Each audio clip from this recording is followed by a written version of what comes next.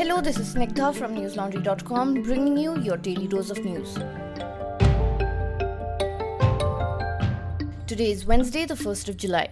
India's COVID recovery rate is steadily improving. Currently, it stands at over 59%. 5.85 lakh coronavirus cases have been recorded in the country so far, with more than 18,000 new cases being reported in the last 24 hours. The death toll from the disease is now more than 17,000.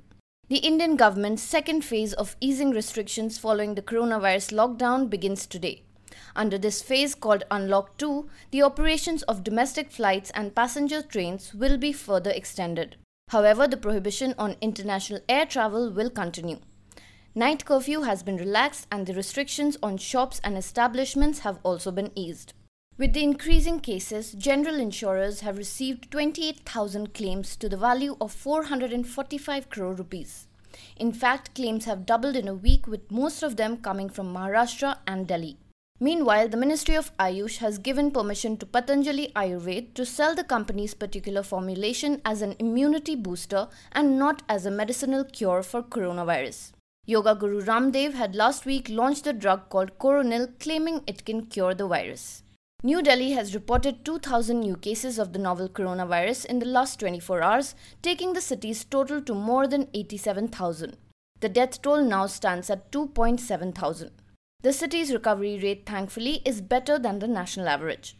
One of the reasons for the Delhi's high COVID figure is the increase in testing. Delhi is testing nearly 28,000 people per million population. With the Unlock 2.0 beginning today, more parts of the city are likely to reopen. Chief Minister Arvind Kejriwal has ruled out the possibility of another round of lockdown.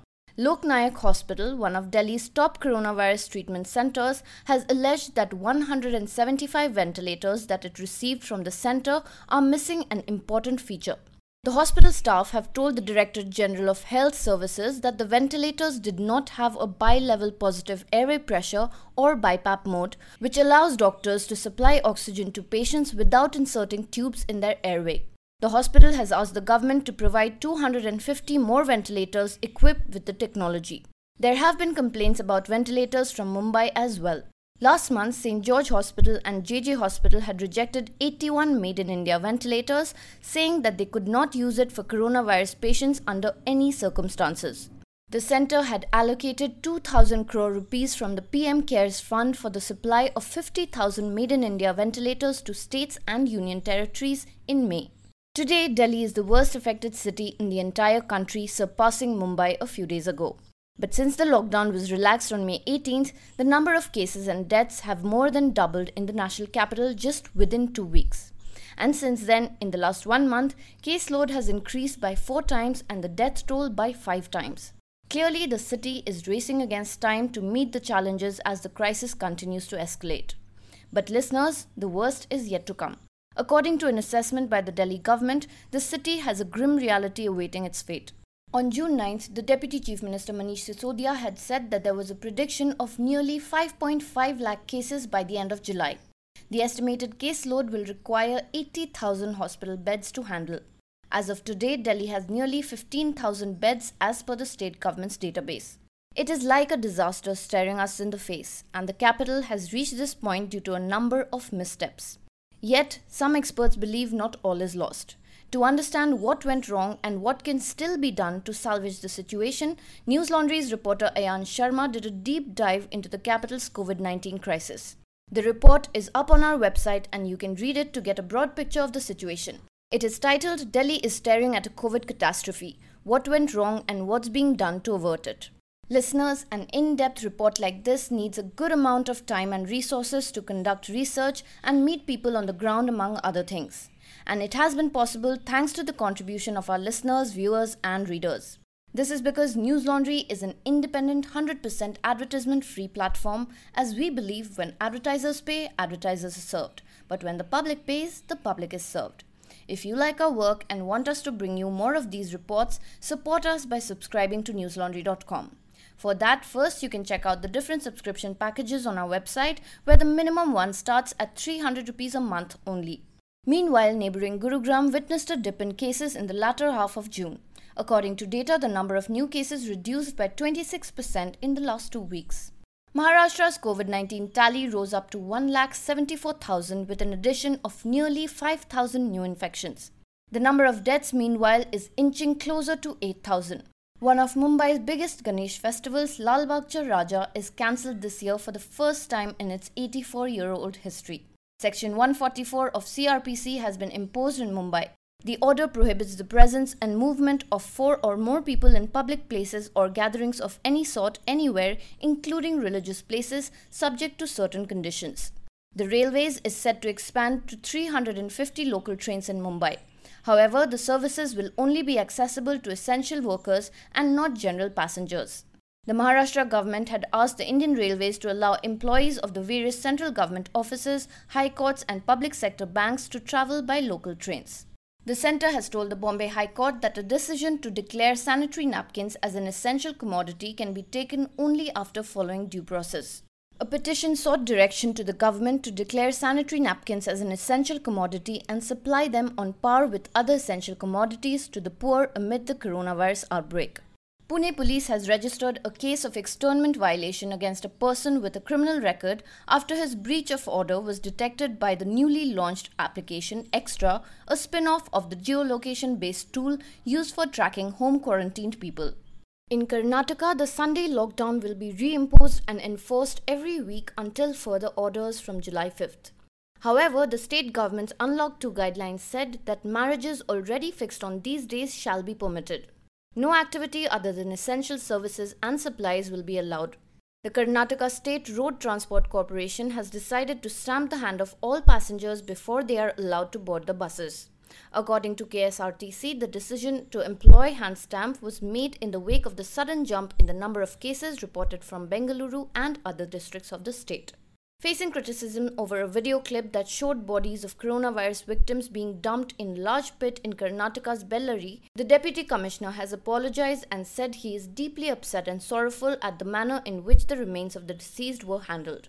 In the video, 6 men wearing PPE kits are seen dumping the corpses covered in black body bags into large pits in what appears to be a cremation ground.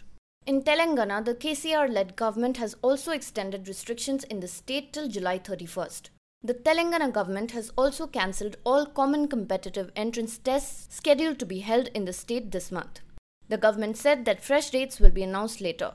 The Chief Minister K. Chandrasekhar Rao has called for a cabinet meeting to decide whether to impose a lockdown in GHMC areas to contain the spread of the outbreak. The Telangana Health Minister has said that they are conducting required number of tests on highly vulnerable groups. Days after a dying patient at the government chest hospital in Hyderabad made a video on his phone that went viral, child rights activist and advocate Achyuta Rao has filed a petition before the State Human Rights Commission alleging that the authorities are taking away the phones of patients. The Tripura government has announced a 24-hour complete lockdown on Sunday to contain the COVID-19 spread. Chief Minister Biplab Kumar Deb said, and I quote, "The way we all stayed at home on March 22nd during the Janta curfew announced by the Prime Minister Narendra Modi, in the same way we would stay at home from 5 a.m. on Sunday to next day 5 a.m. Unquote. Manipur has also announced a complete lockdown and curfew in all containment zones till July 15th. More than 100 people who attended a wedding ceremony in Bihar on June 15th have tested positive for COVID-19. The groom also died 2 days later but could not be tested for COVID-19 as his family had already cremated him. Over 350 guests had attended the wedding, which took place in Paliganj, about 22 kilometers away from Patna.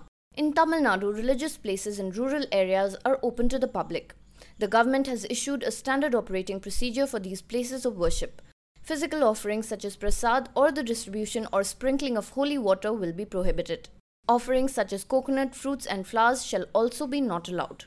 The Kerala government has announced a 25% increase in the fares of state-run and private buses temporarily amid the coronavirus crisis. Meanwhile, Haryana's State Education Department has said that schools in Haryana will open from July 27th. However, universities and colleges will remain shut till July 31st. Goa's tourism minister has announced that the coastal state will be open to domestic tourists starting from July 2nd. So far, the tourism department has granted permission to 250 hotels which can operate in keeping with the standard operating procedures put in place by the state government. Now for some international updates on the virus. The global coronavirus tally has crossed more than 10.4 million cases. The death toll, meanwhile, has risen to 509,000, according to the Johns Hopkins University. The UN has warned that the pandemic has taken a much heavier toll on jobs than previously feared, and that the situation in the Americas is particularly dire. The International Labour Organization has warned that the second wave of the coronavirus outbreak later this year could result in the loss of 340 million full-time jobs. The World Health Organization has said that countries must strive to ensure that they prioritize both health and the economy to recover from the coronavirus pandemic. Meanwhile, Woo Jong-um, the Director General for the Asia Development Bank's Sustainable Development and Climate Change sector, has said that the health crisis will reduce Asia's growth to its lowest in 6 decades. More than 48,000 cases of coronavirus were announced in the United States in the last 24 hours, the most of any day of the pandemic. Officials in 8 states, including Alaska, Arizona, California, Georgia, Idaho, Oklahoma, South Carolina, and Texas, have also announced single-day highs. The US currently has more than 2.6 million cases and accounts for approximately 1 in 4 known deaths worldwide, with the country's death toll standing at more than 100,000. The United States has bought up virtually all the stocks for the next 3 months of one of the 2 drugs proven to work against COVID-19, leaving none for the rest of the world. Experts and campaigners are alarmed both by the country's unilateral action on remdesivir and the wider implications, for instance in the event of a vaccine becoming available. New Zealand has reported a second consecutive day of no new COVID-19 cases, according to health officials. There are 22 active cases in the country, all of them travellers returning home. There is no known community transmission of the virus in New Zealand. In Japan, Disneyland Tokyo reopened today with limited entertainment and shorter hours after 4 months of being closed due to the COVID-19 pandemic. Measures including temperature checks, masks, and distancing are in place. Turkey has urged the EU to correct the mistake of excluding it from the bloc's list of safe coronavirus travel partners, saying that it was disappointed by the move. Yesterday, Brussels produced a list of 15 countries, including Australia and Morocco, whose health situation was deemed safe enough to allow their citizens to travel to the EU from July 1st. But the United States was notably excluded from the list along with Russia and Turkey. Beijing has lifted several lockdowns imposed to control a fresh outbreak of COVID-19 and reported just 3 new cases in the city, raising hopes that the cluster has been brought under control. The Philippines' central city, Cebu, which is now a hotspot for COVID-19 in the country, will remain under lockdown till July 15th. President Rodrigo Duterte made the announcement on Tuesday night. The capital city and the rest of the country is set to remain under lighter quarantine measures. It has also allowed foreign visitors on a controlled basis, limiting entry to those with existing family or work ties, students, technical experts, and investors. Now for some non-coronavirus news. Hong Kong police have made their first arrests under a new anti-protest law imposed by Beijing as crowds marked 23 years since the end of British rule. 7 people were held accused of violating the law, including a man with a pro-independence flag. Nearly 200 others were detained at the banned rally. The new national security law targets secession, subversion, and terrorism with punishments up to life in prison. Activists say that it erodes freedoms, but China has dismissed the criticism. Hong Kong's sovereignty was handed back to China by Britain in 1997, and certain rights were supposed to be guaranteed for at least 50 years under the One Country, Two Systems agreement. The UK has now said that it will offer a path to citizenship for Hong Kong residents who hold a British overseas passport. On Wednesday, thousands gathered for the annual pro-democracy rally to mark the anniversary, defying a ban by authorities who cited restrictions on gatherings of more than 50 people because of COVID-19. Now for some homegrown stuff from newslaundry.com. Listeners, while the media industry continues to face a crisis because of the COVID-19 pandemic, an interesting development has been the growth in popularity of newsletters. This is a phenomenon that has been seen all over the world. To give you an example, on April 30th, the New York Times announced that its morning newsletter had reached a subscriber base of a whopping 1.7 million readers. Even in India, particularly since the pandemic, and generally for the last 1 year or so, we have seen the emergence of a number of names in the newsletter space. And listeners, these are not mere compilations of syndicated or quasi-automatic content. Newsletters have focused on key domains, peppering them with views and analysis. But what explains this new interest in newsletters for the readers as well as publications? That was the theme we touched upon in the latest edition of Stop Press, our weekly media newsletter brought to you by Chitranshu Tiwari. To find out more about this, please go to our website newslaundry.com and read the newsletter. That's all for today. Have a great day or a good night depending on where you're listening from. See you tomorrow. All the News Laundry podcasts are available on Stitcher, iTunes, and any other podcast platform. Please subscribe to News Laundry. Help us keep news independent. To catch all our podcasts on news, pop culture, current affairs, and sport, visit newslaundry.com. Follow us on Facebook, Twitter, and Instagram, and subscribe to our YouTube channel.